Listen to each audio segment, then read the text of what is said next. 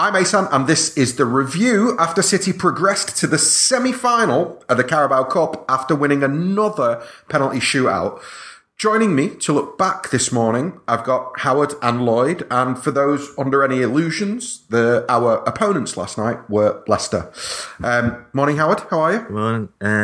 Yeah, bit of a Holtz hangover, I'm afraid, so they're the worst type. Stay near a toilet at any point. So. Oh, Howard! Too much information. Definitely. I'm all right anyway. Good. Lloyd, how are you doing? Yeah, feeling better than Howard, I think. Excellent. Very good. Very good. All right, lads. Listen, I'm going to get straight into it. I've got an opening question. Lloyd, I'm going to ask you first. Does every trophy matter?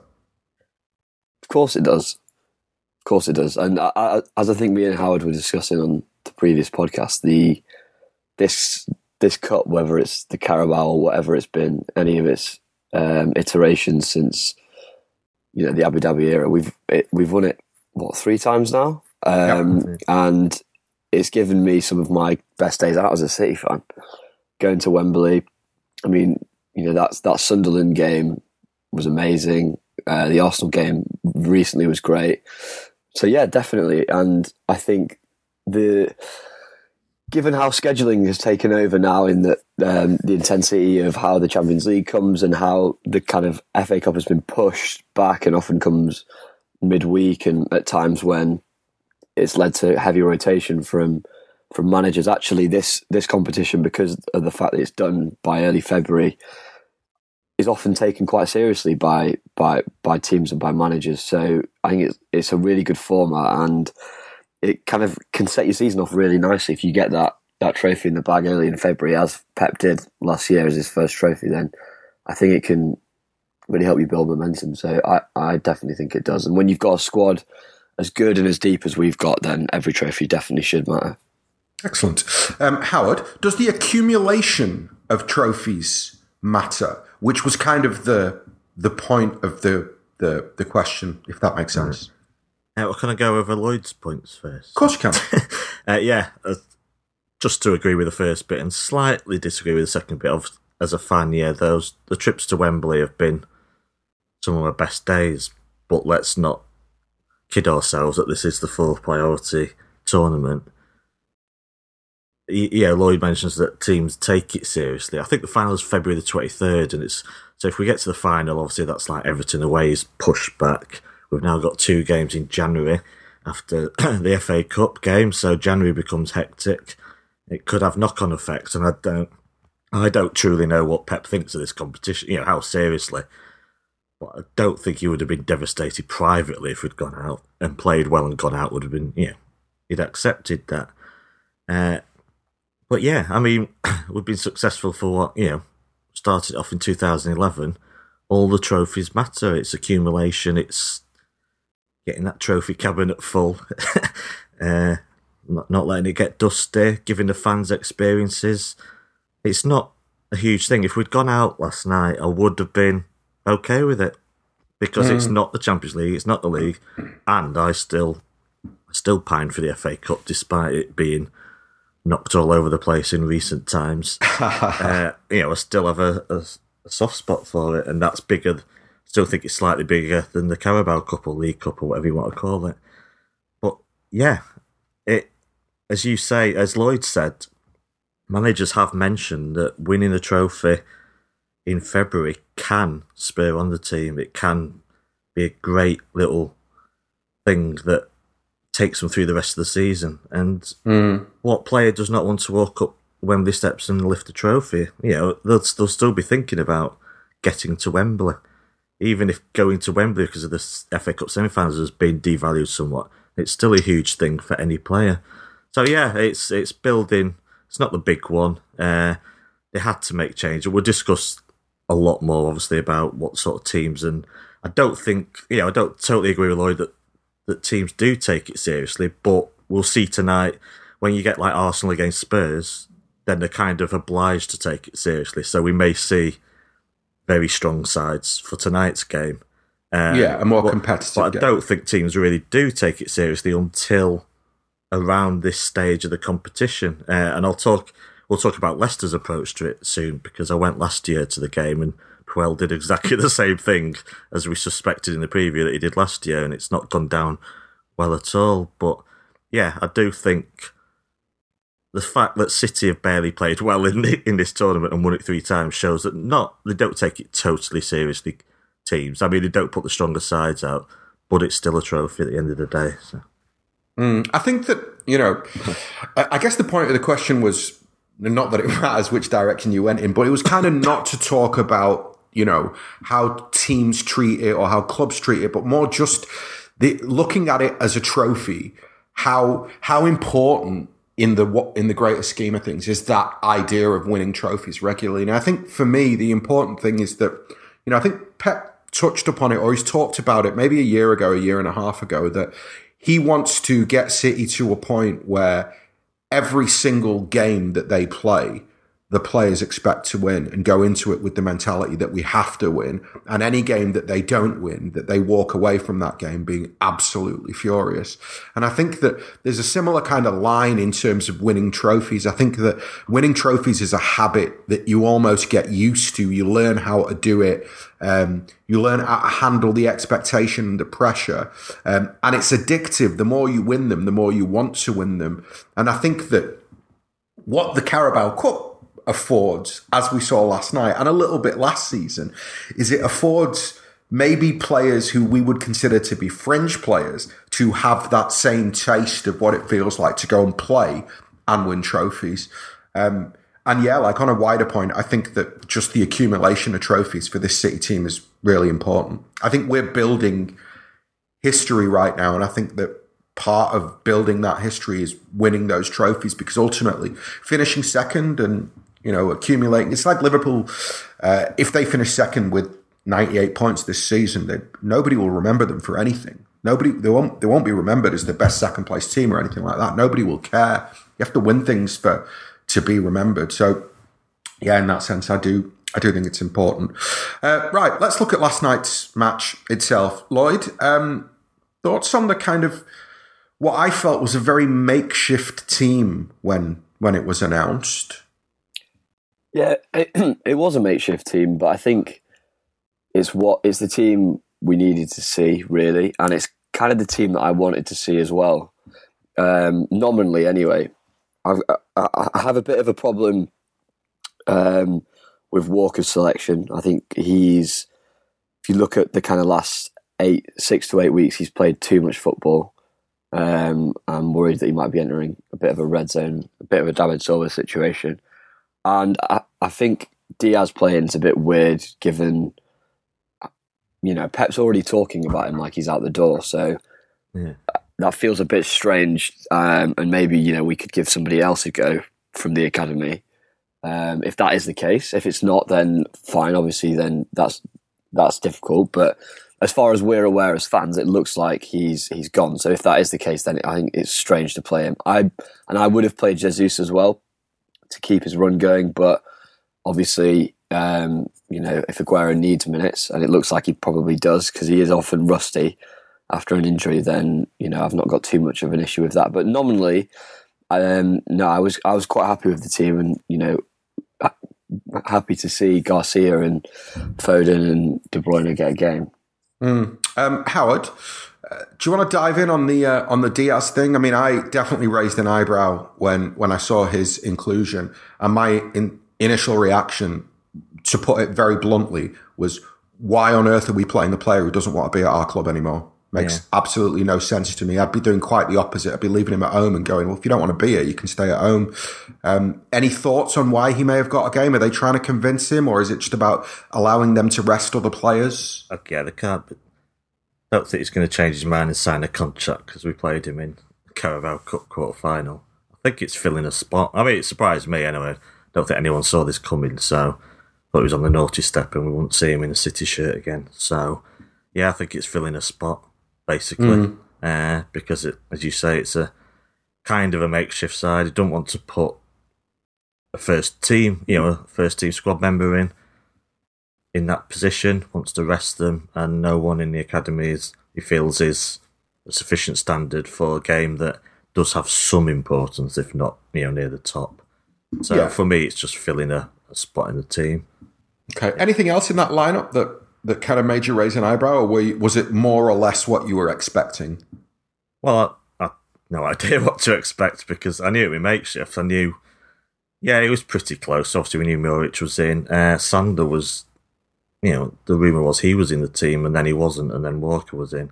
And I agree, Walker really needs a rest for me. But there's just, nothing there. Stones obviously being a bit, like defensive midfield position was unexpected. But otherwise, we knew Foden would be there. I knew Aguero and De Bruyne need match fitness. So not that many surprises, to be honest. What did you make of the first 45 then, Howard? Just in terms of, do you think the performance reflected the team selection in terms of its makeshift nature, or do you think that's harsh on the performance itself, and do you think they actually performed pretty well? I thought they performed pretty well for that makeshift side. The same principles. The level was not quite there of a team, the first team that's, winning 4-0 at West Ham, for example. It's not on that level. But I saw the same sort of domination of the ball. I know over the whole game we had 66% possession, but Leicester struggled to get the ball, and their threat was just merely pace on the counter-attack. I thought they passed it around well. Atrocious conditions, and that is relevant. It has an effect on players. I thought we were dominant. We stifled them pretty well. Not perfect, but considering... look at the ages of some of the players in that team, and the same principles ran through the performance, I thought. That you'd see if it was a stronger team. Yeah. Just obviously a bit, the pass slightly, sometimes the passes were slightly out. There wasn't quite the calmness from passing out from the back, but it was still there. And at times he passed it well. Just didn't quite create enough with that domination of the ball. But I certainly think it was a pretty satisfactory 45 minutes for me.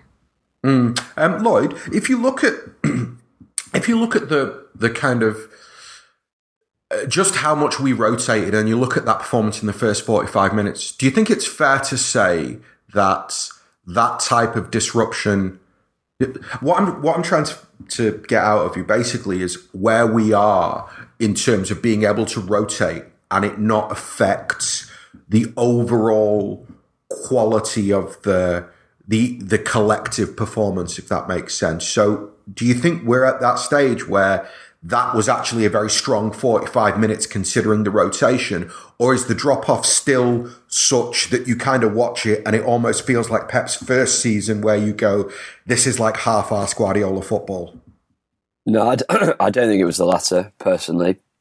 I think it's really impressive that we can rotate so heavily, and the team is now so well drilled and so kind of engrossed in Guardiola's ideas and tactics that the collective still looks very good.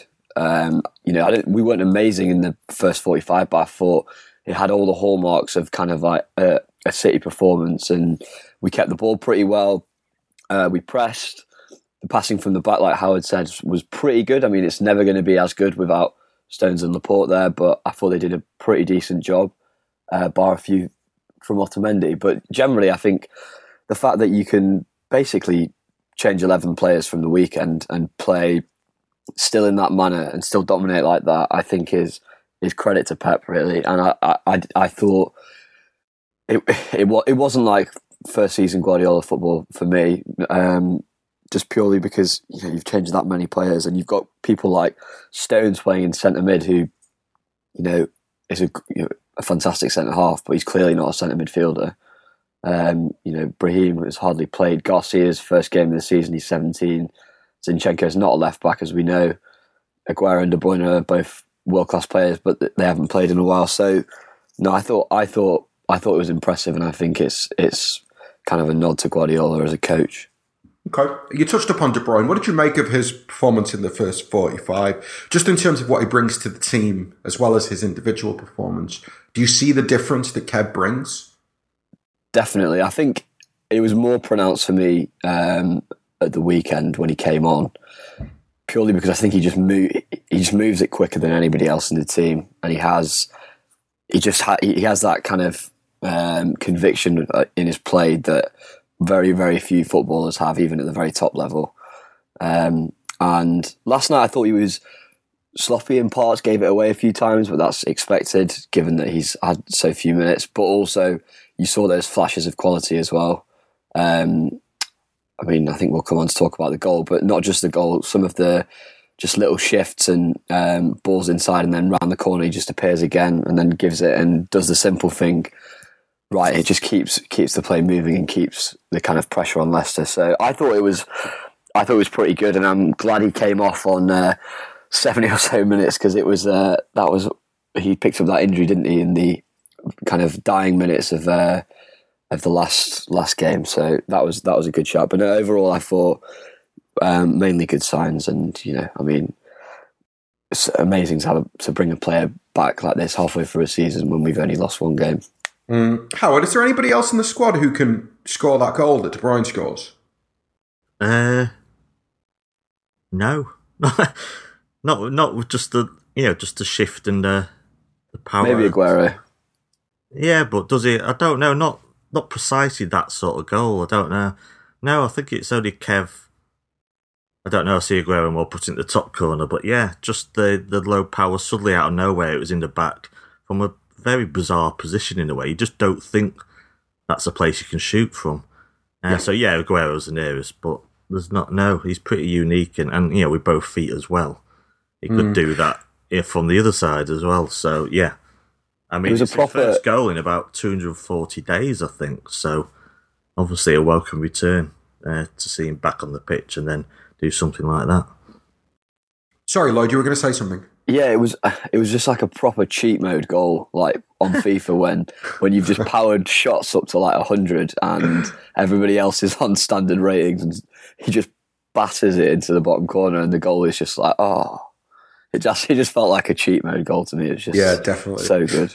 Howard, just sticking with the KDB theme. I mean, after this, I want you to talk about Leicester and what you thought about their team selection and their performance. But just as a last word on KDB, while he was out, I think one of the things that was quite interesting was that we kept winning games, and so there was this sort of. I mean, I've seen, and I know it's ridiculous, but I've genuinely seen at least one writer who I respect write an article in the last week suggesting that Guardiola's going to have a problem because who does he move out of the team to put De Bruyne back in the number 8 position? And I think that feeds in from this idea that De Bruyne's injury has allowed Bernardo to flourish, and actually we haven't missed anything. So do you think De Bruyne brings something more? Like, what I'm trying to get at here is that a genuinely fair? Has he got a fight on his hands to get back in the team? If, let's say for argument's sake, that David Silva and Bernardo Silva are 100% fit and they're in the form that they were in 3 weeks ago, does KDB coming back have a fight on his hands? Or does he bring something that it's almost like Aguero levels or Laporte levels where you just go, or Fernandinho levels where you go, he plays every game that he's fit for? No, he walks into the team. Okay. It's simple as that. He just walks into the team. Of course. Yeah, he's unique in what he brings. It's just dynamism when he goes forward. Those goals, that distribution of the ball long distance rather than he's not the same player as Bernardo or David Silva. They're playmakers. They're intricate little short passing movement. He's just more.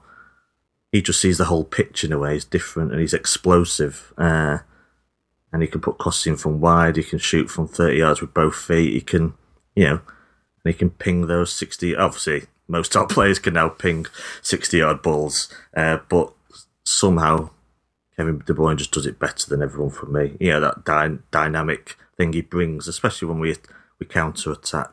The thing is, who do you leave out? We don't. We've always had that problem. Players just get rotated. I mean, right now, Bernardo Silva probably needs a break. So there's always someone who can step aside and someone who will then get suspended or injured or so on. So it doesn't really work like that, to be honest. But he walks in. The only reason David Silva doesn't is, I think, though he's showing no signs of age, Pep Guardiola is still very wary that he is getting on a bit, so to speak. And he, for that reason, because he's not in the peak years of his career, can be rotated easier. So, Yep. but yeah, I mean, I say we said before, there's probably a hierarchy. And if he wanted to play Bernardo, Bernardo is probably the one who gets shunted to the right instead if he wants to play them all. So. Okay. What did you make of Leicester's... Were you surprised that Vardy wasn't even on the bench and how much they'd rotated? Yeah, I mean, I didn't hear anything about it. He did have a small knock recently, but I think he was over that because there was criticism the day before. When, yeah, I mean, it's been reported as he's been rested, so it doesn't sound like, that it was an injury that kept him out. It was a managerial decision. As I said, I went last year to the Carabao Cup, but I was in a Leicester box because of a friend that I know, a friend's friend who has a box there. So I was with... Plagger! Got to do it once every 2 years, yeah. We invited me as well last night, but I just couldn't make it, so... And next week. See, we seem to be away to Leicester all the time.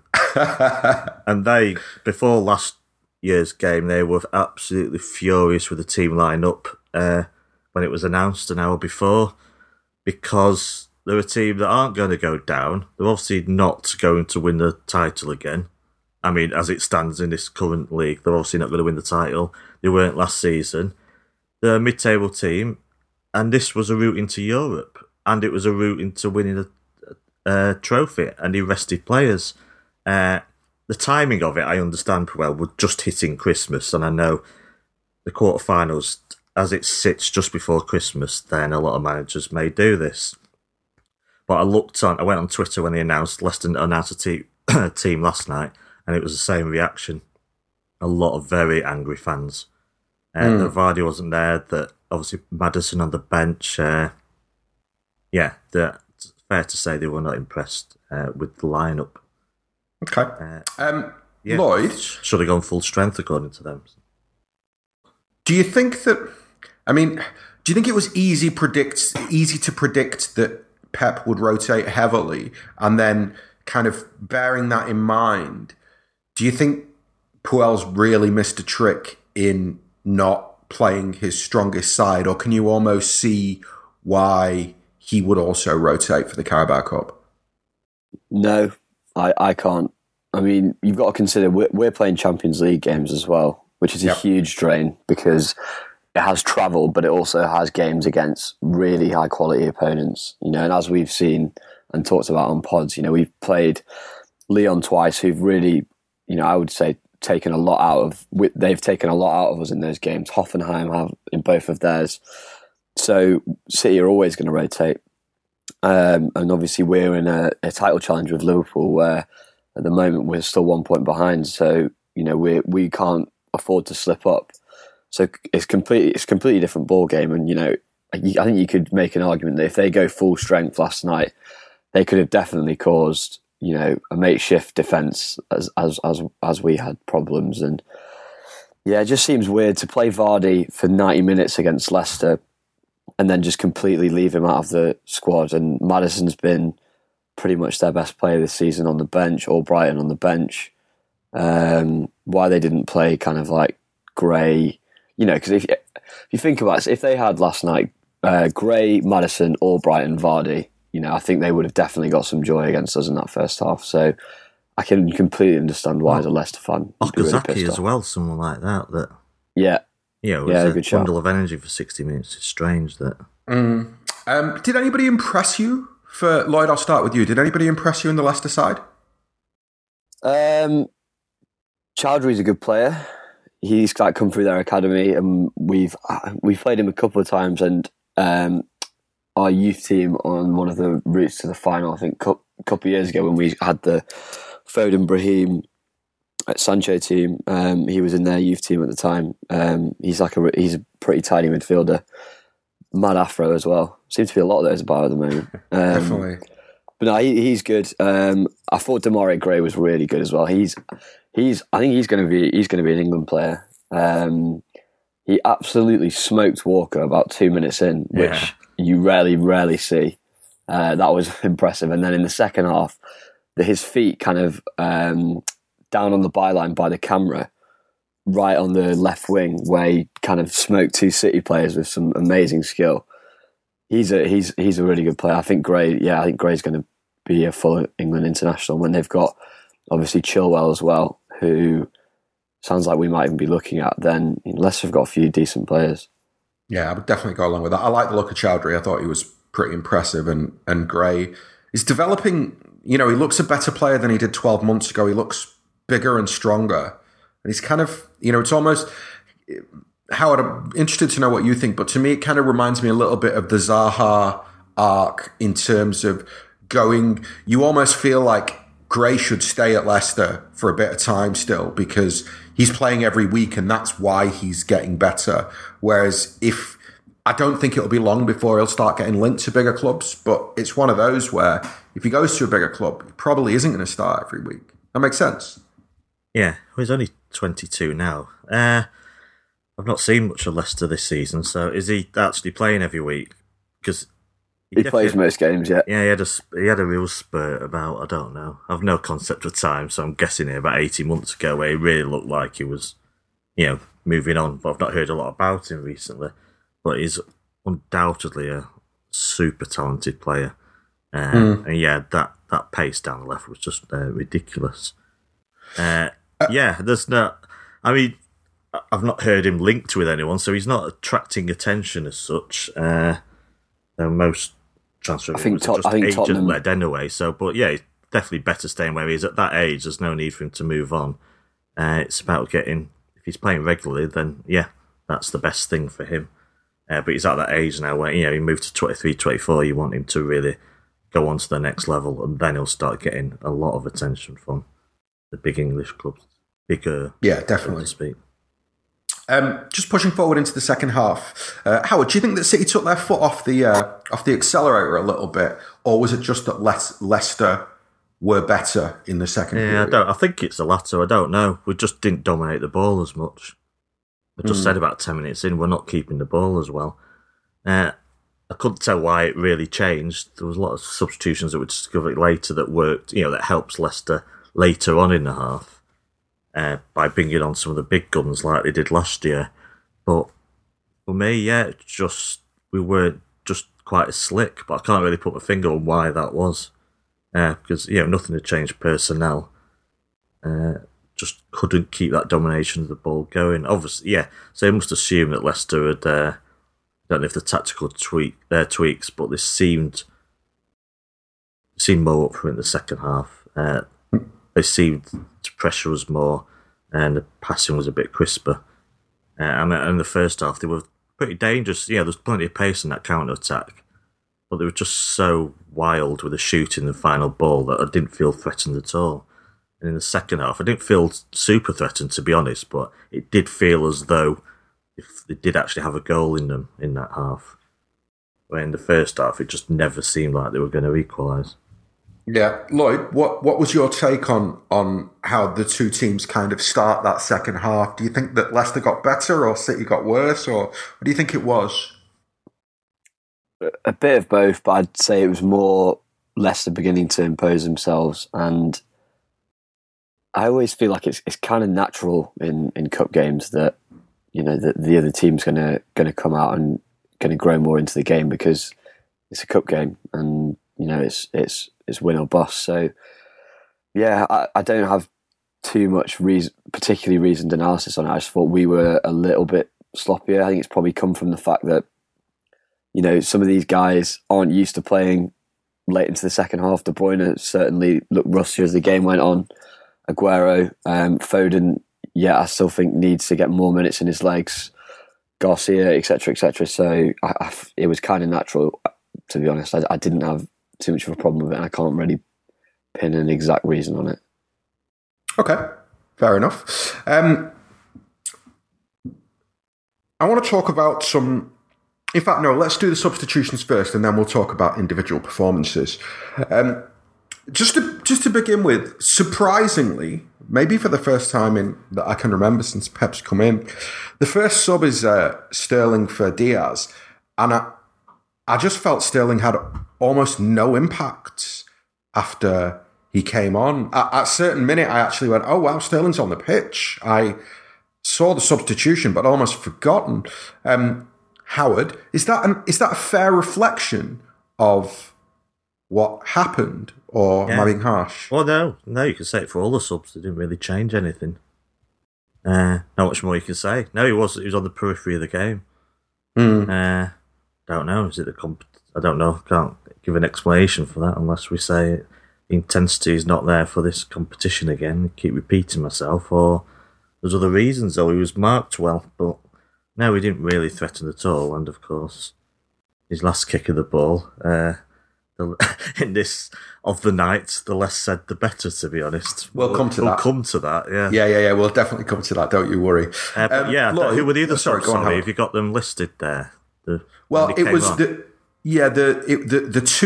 two that I think were very ineffective were Sterling for Diaz and Gundogan for KDB, and they came roughly within 10 minutes of each other. So I think it's 65 and 75 ish that those substitutions come at. Sorry, no, let me take that back. So Sterling is 66, Gundogan is 71, and Jesus for Aguero is 76. Right. Yeah. I don't remember any of the three subs really having any impact on that final section of the game. So. Okay. Lloyd, what about for you? If you look at would that be any type of worry? The fact that you're bringing on Sterling, Gundogan, and Gabriel Jesus, and in actual fact, you don't get stronger. You seem to, or it seemed like, to some extent, we lost control of the game when those substitutions were made. Any theories as to why, or again, am I being harsh? No, I think that is a little bit of a concern, because whilst I hold my point on what I said about it kind of being natural that Leicester come into it more, and some of our players look tired and look like they don't play 90 minutes regularly. Then when you bring, three world-class players off the bench, you're expecting to hammer that home, and the fact that we didn't is a bit concerning. Particularly strange, I think you're right to point to Sterling, because Sterling normally, when he comes off the bench, his consistency levels now are so good that he often, even if he runs at a defender and it doesn't go well first time, it will second or third, because he's just relentless in how he continues to run at them. So the fact that he didn't really have an impact was a bit strange. But I can't really put my finger on why that is. They've all kind of played a lot of games recently, but so has every team. So I don't really know if you can pull on that either. So do you think it's just a Carabao Cup thing? Maybe there's a little bit of those players just being like a little bit like, Howard said earlier, maybe you said it as well. It is the fourth most important competition. And if you're, Sterling or Jesus or Gundogan, maybe you're coming off that bench thinking, I don't want to get injured in this. Or is that me being... Well, what do you think? Well, I mean, I don't know is the honest answer. I don't think I can't remember Guardiola making substitutions like that don't affect the game in a positive manner. So it felt a little... It confounded me, to be honest with you. And in a way, maybe this kind of feeds into what my next question is. So I'm just going to throw it right back at you then, Lloyd. Does the performance matter when it's such a makeshift side and you end up winning? Oh, good question. I think the performance always matters to Pep. I think as a fan, for me, it matters less when we get the result, especially at this time of year with the accumulation of games. And like Howard says, I think sometimes now as City fans, we need to take a bit of a step back and realise how ridiculously good we've got it, and how our team can still play nominally in the very same way, which is a very difficult style and way to produce when you play kids and when you change the team quite heavily.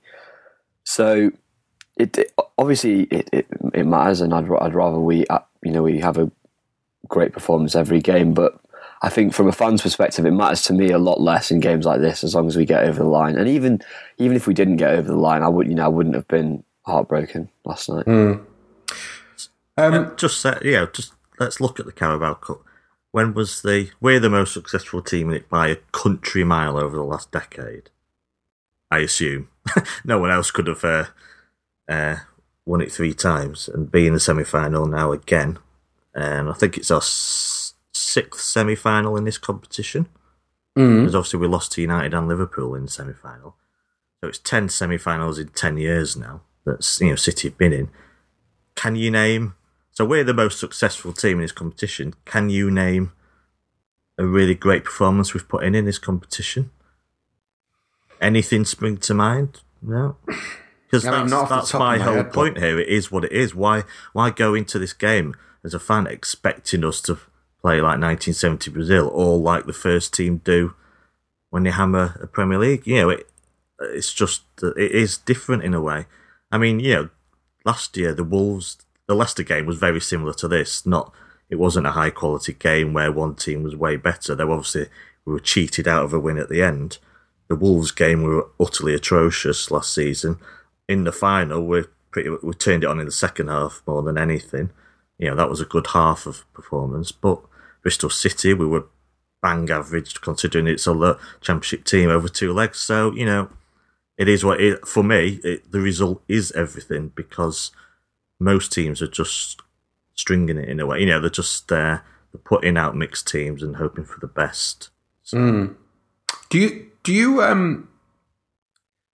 sent me a WhatsApp last night as well? Do you feel like... Had I been drinking?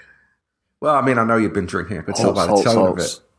Yeah. But seriously, do you feel like the criticism of the performance or of the team was OTT last night? Yeah. Okay. Honestly, you don't take... Well, if you think Mahrez, for example, is a terrible footballer, then point it out in big games when he's terrible. I don't think you can make sweeping generalizations. I don't think you can make conclusions about how good a footballer is and how good he'll be for City from a Carabao Cup game ever. That's my point. If someone plays bad, there's just no conclusions to be taken from it. Because the next week in a league game where they're focused, they might score a hat-trick. It's just, don't think we can take... That's my key point, to be honest. This whole podcast is worthless, Sam. Analysing players doesn't matter. It's when, if they're doing it in league games, I think, then you look at it. But this quarter-final that sits just before Christmas is one of the most random games of the season for me. Okay. Well, look, I mean, just to kind of counter that. Opinion. Yeah. No, I mean, I think it's fair enough. I think just to counter that, because I did have a look around and I did see a lot of negativity. And it annoyed me at first, but upon second viewing, this kind of feels almost tongue-in-cheek. I get the impression, and maybe I'm wrong, but I get the impression that some of us, we like a moan. And we don't really have a lot to moan about, So when you have a game like last night where maybe some people felt there was some stuff they could moan about, I'm kind of going to let them have their little moan. Doesn't really bother me too much. I think we're all a bit down, a bit on edge because Mourinho had been sacked. Sensitive. Yeah, it did make for a very sensitive evening. It was a sad day, so, yeah. Oh, poor guy. He looked devoted. Solskjaer is the new manager, by the way. It's official. Has that been confirmed? Yeah. I don't think that's such a... I've seen loads of people absolutely ripping the piss, and I'm just I agree. Sam's just done a tweet that I completely agree with. It says this is all just Moyes all over again, isn't it? It's just United thinking we're United. This fits the romances and we'll be all right. Well, it depends upon who they get at the end of the season. I mean, I don't think that I think the point... We're really going to do this now, but okay, we'll do it now. Sorry for taking you down a different path completely. No, but I want to say this very quickly. I think that maybe some people don't think that things at United were that bad, but I think they were in a catastrophic place. And I think that literally sticking the tea lady in charge of the first team between now and the end of the season gives them a chance at making a run for fourth. That's how bad things had gotten under Mourinho. And I think that they just need somebody who'll come in, be a company man for 6 months. Not, we'll go into press conferences, say exactly the kind of wrote United things about how massive a club it is and all that sort of stuff will not cause problems for whoever they're trying to appoint as the successor, and will probably help in terms of making sure that when the new guy comes in, everything is better set up. I don't think that, I'm not sure what they could have done. So if there's I think there's better options than Solskjaer if you want to go down that route. Though that's my thing. Well, sure. I can only assume they found someone for the summer.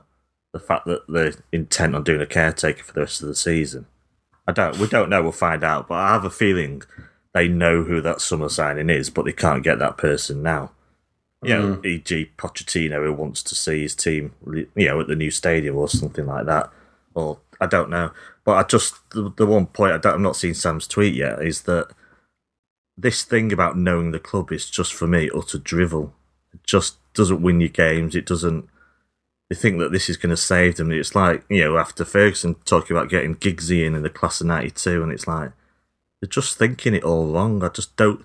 That is not the way to get them back to the top of European football. I just don't see it myself. He may do an all right job, I don't know. He's been better at Mold than he was at Cardiff, but this thing about getting someone who knows the club and its DNA is just outdated nonsense for me. Yeah, but that's just, that type of PR guff you get from everywhere. I don't know where they could have gone. I think, loads of people had sort of made the argument 4 days ago or 3 days ago, well, they can't sack Mourinho because where can they go? There's nobody available to, who's going to take that job right now? And in particular, if they only want a temporary guy who's going to take that job right now. So I guess they've looked around, and it would make sense that it'd be somebody with a connection to the club who'd at least sort of, who'd sort of go, well, all right, I'll do it for 6 months just because I love Man United. Because, if you go to Jardim and you say, come and do this for 6 or 7 months, I suspect Jardim will go, well, no, give me a 2.5 year contract. And then if you don't want to keep me in the summer, pay me out. But otherwise, no. So, that romanticism has affected the appointment. If Ole Gunnar Solskjaer had never played for United, we'd all be scratching our heads now. Why on earth have they appointed the Mould manager on as a caretaker basis? So it's entirely done on his United links. I just don't. That doesn't win you points. So yeah, maybe not. But I kind of we'll see. But I guess I just look at like Avram Grant at Chelsea, or Di Matteo at Chelsea, and kind of coming in as interims with a relatively high quality squad and basically getting a bounce. I suspect Solskjaer can get that bounce. Maybe I'm being utterly naive and they'll be trash, which will be hilarious. But one final thing on this as well is everyone should read Paul Hurst on a really good piece in the Times. He did a kind of similar thing when we won the league about like kind of the story behind City's 100 points.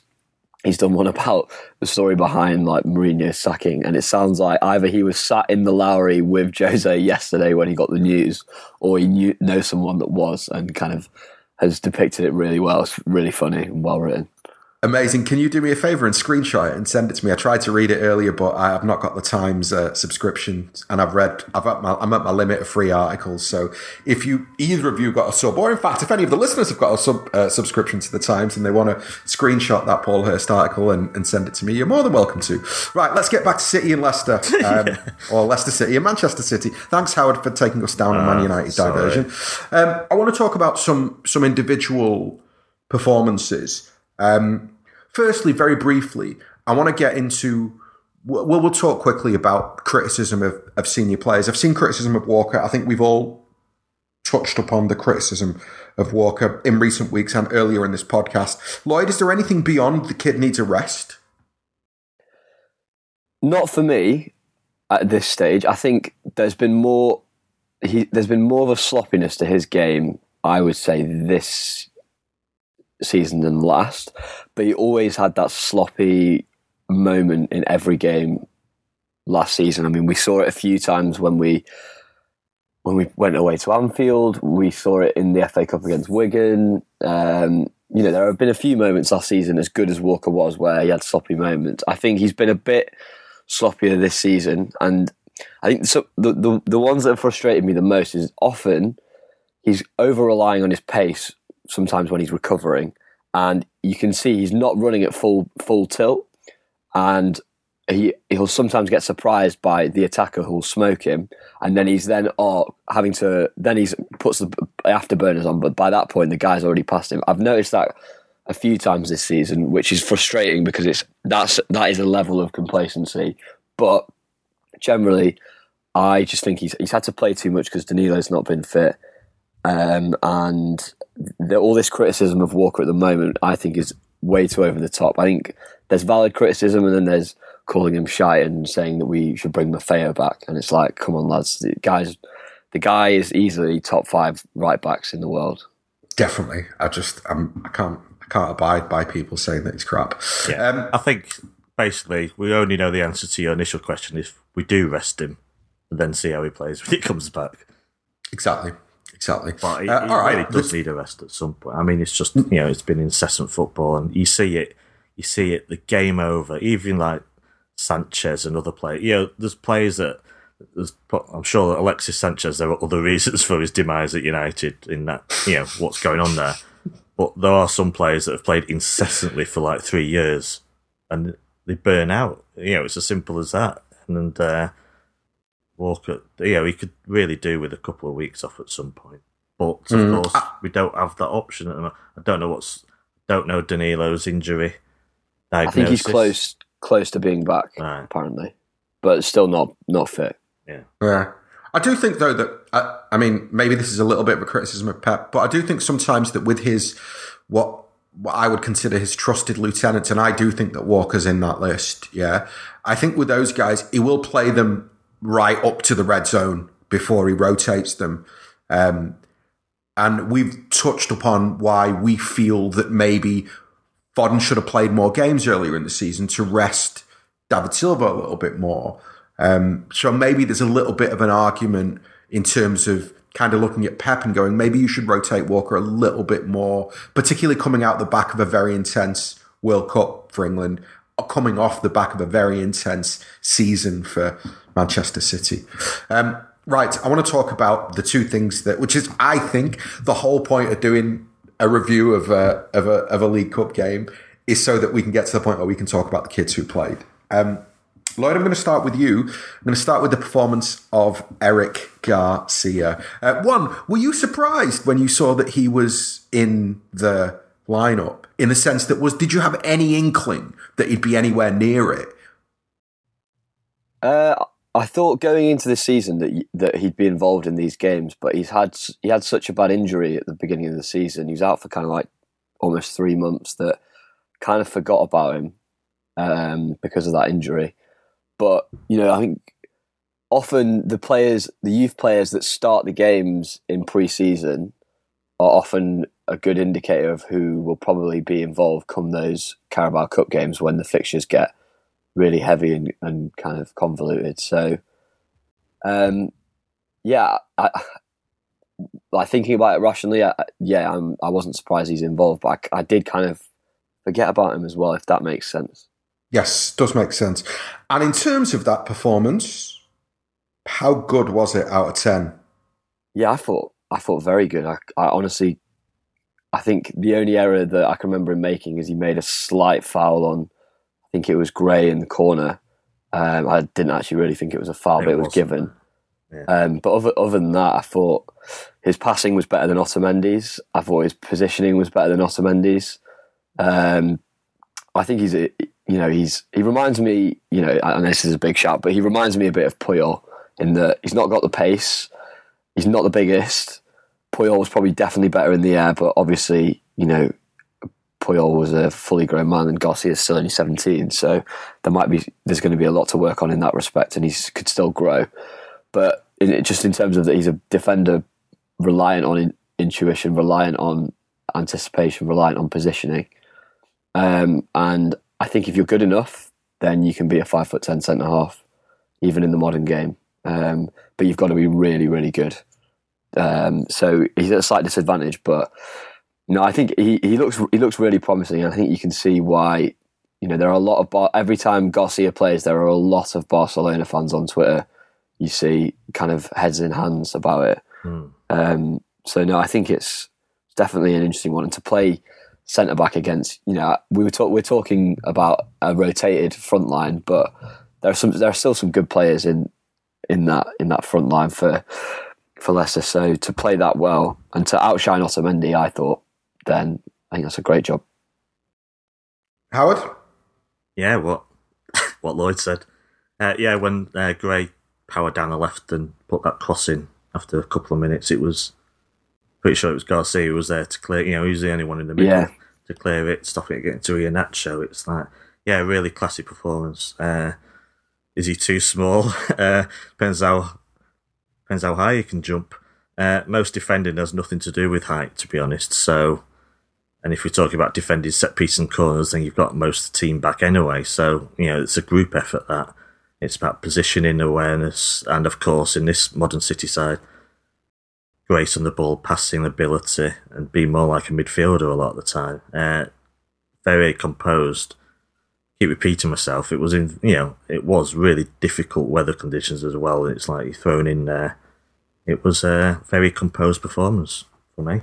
He was the big hope. Is it La Masia? It's called.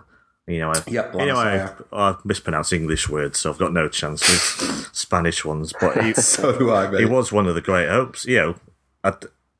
Not much of a fanfare. Obviously, if we sign a kid, there's not normally a fanfare, is there? Because City fans don't know who we've signed and know nothing about him. But it was quite one of their great hopes. So we may have quietly pulled off, quite a coup getting him. And that, as I said before, it's how football works. We lose Sancho. We lose Diaz, but then you pick up two Barcelona, academy players who go on to become world class. It's just the way it goes. So, very promising for such a young age. I thought it was amazing. Really, really, really amazing. Blew me away. His distribution, his intelligence, his composure. For 17 years old, he shouldn't be allowed to put in a performance like that. I think I can see his tweet. Hey? Do you see Les's tweet? I didn't. What did he say? He said Garcia casually just bumped up head of company in the depth chart. I mean, there's definitely for me. I'm surprised that I didn't see more immediate hype when the game ended because I thought he was the best defender on the pitch, which certainly the best defender in the City team. I mean, we can talk a little bit about Stones at defensive midfield and how having Stones in front of him will definitely have helped him in terms of solidity and not being too exposed.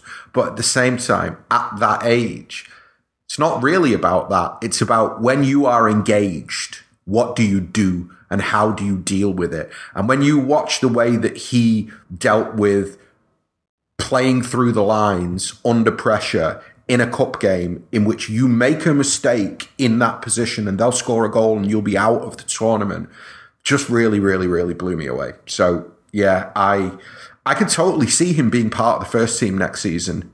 And I don't know how good the lad Sandler is, who was meant to get a game last night, but if he's anywhere near the level that Garcia is at, I don't see us buying a centre-back for a few years. I think we're fully stocked, even if Kompany and Otamendi do end up moving on in the next 18 months. Right, the other kid that I want to talk about is Phil Foden. Howard, I'm going to ask you. I thought it was Foden. You and Lloyd can argue the toss over it. It's Foden. It's Foden. It's Foden. Okay, yeah. Foden, whatever. Howard, what did you make of his performance? Just a 7 out of 10. Like most of the team, to be honest. So, not his best, not his worst. Just it's your bog standard Carabao Cup performance. So, I mean, it shows his class just, on the ball. So, nothing poor about it, but I wouldn't say it was an outstanding performance. It was just a performance in keeping with the rest of the team and the competition. So, why did you see something extra? No. I mean, I saw more fun. Like, sure, we'll discuss the goalkeeper as well. That was a performance that stood out more for me. But definitely. Yeah, what do you think of Foden then? I'll turn it around. I'll say nothing. I don't think there's no highlights reel for me. He did fine, and he was he helped dominate that possession and the midfield in the first half. But like the rest of the team, struggled more in the second. Yeah, I mean, I think that firstly you have to look at what he's up against. And I think certainly in Chowdhury and Didi and Iborra before he goes off, he's got three big physical specimens who are quite dynamic, who, were right basically in his face. And so it was difficult for any of the midfield to get any traction unless you're Kevin De Bruyne and you've got that kind of class and intuitiveness where you can just move around the pitch and find the spaces. No, I think for me, the thing that I enjoyed the most about his performance was the fact that he looked like a first-team player. He didn't really look like a kid who'd been thrown in. I think sometimes in those games, somebody tweeted this, maybe it was Esteem Company, and I thought it was a really smart point that, in these games when kids get thrown in, when they get the ball, the first thing that jumps out is he's a kid. And you don't feel that with Phil anymore. You feel like, he's completely integrated into the tactical setup and completely integrated in terms of the rest of his teammates, to the extent where there's no way of knowing really that, unless you get a close-up of his baby face, there's no real way of knowing that he's that young. His performances completely belie his age for me. Lloyd, would you agree with that? Yeah, I would, and that's why I think it's worth talking about. Because for me, I saw quite a clear distinction last night with how Foden played and how Brahim played. When Brahim gets the ball, he still looks like a kid, and he gives it away way too often, and he tries things that are 20-30% chance of coming off. And you can see De Bruyne and Pep as well were getting annoyed with him last night, and Pep hooked him at around 60 minutes. And I think the thing, Foden just looks like he plays more for the team. Diaz often looks like he's playing for himself. And, I think it's, as much as I am a kind of a champion of the youth players, unapologetically, it doesn't look like, Diaz at this stage is good enough to get into this team on merit, whereas Foden definitely is. Maybe it's not a massive compliment to say that someone's really tidy and they have a lot of good moments without being unspectacular, but to be doing that at 18, I think is impressive in itself. And he just kind of fits like a glove. And when he comes in, that you don't notice a distinction. And I think the more minutes he'll get, the more we'll see those flashes of brilliance that he is definitely capable of. And we've now got to start rating him. And when he plays, the more he plays, we've got to really start thinking about him as a first team player. And in that performance, is he giving us more than Bernardo is or Gundogan is? Because fundamentally, across the next 18 months to get into the team, that's what he's got to do. So, absolutely. And I think actually he needs to put in as many performances like last night, which are unspectacular, but that are from a maturity level very, very, very high. Because I think that's the thing that with Phil, maybe the fear would be that if he doesn't get to do the sexy stuff in the final third, where are we going to see him? How is he going to affect and impact the game? And can he be part of the rest of the system if he's not doing the kind of the killer stuff? And I think that last night you really, really, really saw the maturity and the intelligence in his game. And again, that you nail it perfectly, Lloyd, when you contrast it with the immaturity of Diaz's performance. And that's something that can be kind of widened back to, I think I am going to credit Esteem Company with making that point, even if he didn't make it, that sometimes with young players in these types of games, when they get the ball, it just jumps out they're a young player. And with Diaz, it really did. With Garcia, it absolutely didn't for me, except for in terms of the physicality of it all, because a centre-back looking that small does kind of jump out. But with Phil, it just didn't at all. It doesn't. And the other thing is, you've got to think, Gundogan has had so many performances like Foden's last night for City over the last 18 months, and he gets in the team regularly, so... Totally. And I think that's kind of the point that I'm making, that maybe that's something that we don't value as supporters, because it's that kind of, I've said it loads of times, it's that Nasri thing of, he's a player who passes it sideways and passes it backwards, if you listen to what a lot of supporters who watch him say, but then coaches love him because that kind of tactical intelligence is something that we find it unspectacular and boring and safe. coaches love it. So for Foden to put that performance in is it's very, very, very impressive. Howard, you want to talk about the goalkeeper? Yeah, obviously not a huge. It's not as if he was bombarded for 90 minutes, and we have another highlights reel of his amazing saves and whatnot. There was one deflected shot that was a great save, headed towards the post, but he wouldn't have known that. Again, he just seems a baller. I think I'm using Lloyd's phrases here. I've no idea what that means, but he just seems very confident. For a keeper of his age, he just seems confident. Can pass the ball, composed, just seems to fit in this side.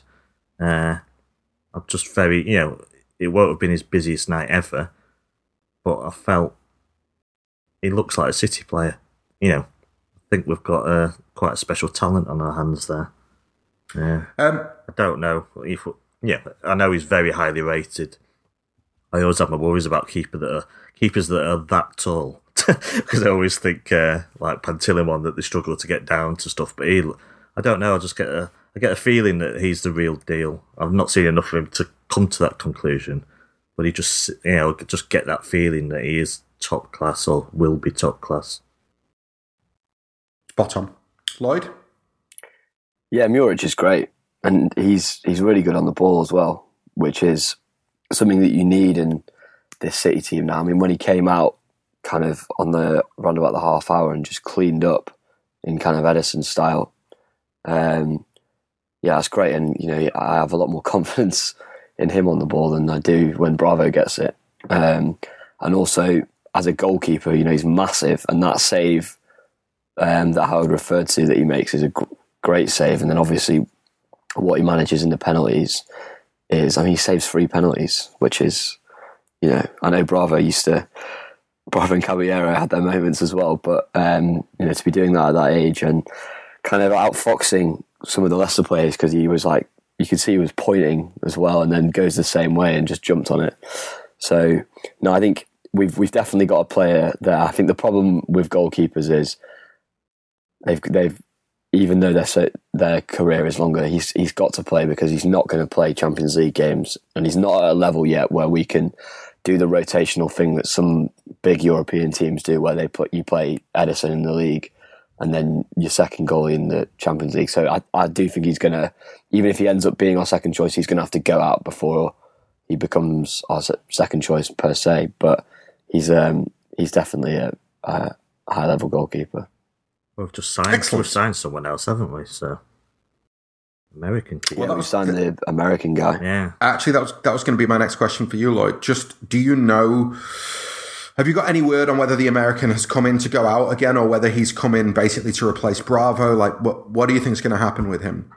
I would imagine it's difficult, because he might be a Aaron Moy kind of signing that we kind of flip and sell. But we've signed him for around 10 million, isn't it? Which is what we ended up selling Moy for. So, yes, there's been an inflated market now in goalkeepers because of Kepa and because of Alisson. But my initial thoughts would be we've probably brought him in to replace Bravo. But we'll have to see. I mean, I haven't heard anything personally. Okay. Excellent. Right, lads. I want to wrap this up. Man of the match, Howard?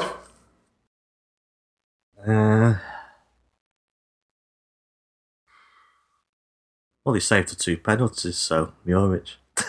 Nice. I mean, I've been giving man of the matches to players who score 2 goals in recent reviews. So now I'm giving man of the match to the one who prevents 2 goals, so to speak. So there was no player that stood out above all others. I know, actually, I regret it now. I think it should be Garcia. But I'm sticking with I'll stick with Muric. Okay. Lloyd? Garcia for me. Yep. I'm going to say Garcia as well. I think he stood out the most. Was really, really, really impressed with him. Right. That was cool. Lloyd, thank you very much. Are we not going to mention the Panenka? Well, I mean, I was going to, and then if you're going to do it, you've got to get it right, haven't you? So. Yeah, well, I think Sterling's biggest problem is he just does not strike me as a penalty taker because of how he hits the ball. Yeah. And so if I was him, I would just be going up there And he's taken so few penalties for us. I think he might have scored one in a shootout, but surely you just go up there and batter it. I think we're 5-0 up at Watford. I think he took a penalty, didn't he, that he'd won. But there's not much pressure when you're 5-0 up at Watford. Panenka is for seasoned penalty takers. Yeah, exactly. Yeah, when you're such confidence that you can do it. If you're not a regular penalty taker, that is the last thing you should be doing. You just get it on target. So. Look, I don't think he'll ever do it again.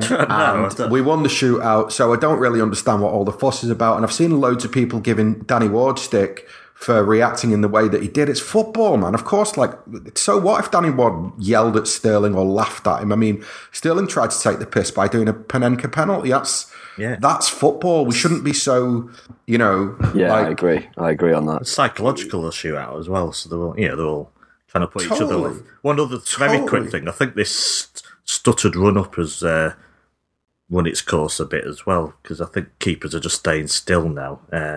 Seen a lot of them do it and then hit poor penalties afterwards. But as you say, everyone's trying to out-psyche everyone else in a penalty shootout, so anything goes for me, yeah. Cool. Excellent. Right, now I'm really wrapping this up. Okay. Howard, thank you very much. Yeah, pleasure as always. Lloyd, thank you very much. Thanks, mate. To everybody who listened, thank you very much. This was the review of Manchester City beating Leicester City on penalties to progress to the semi-final of the Carabao Cup. We'll be back very soon with more podcasts. In the meantime, be safe, be well, and as always, up the Blues.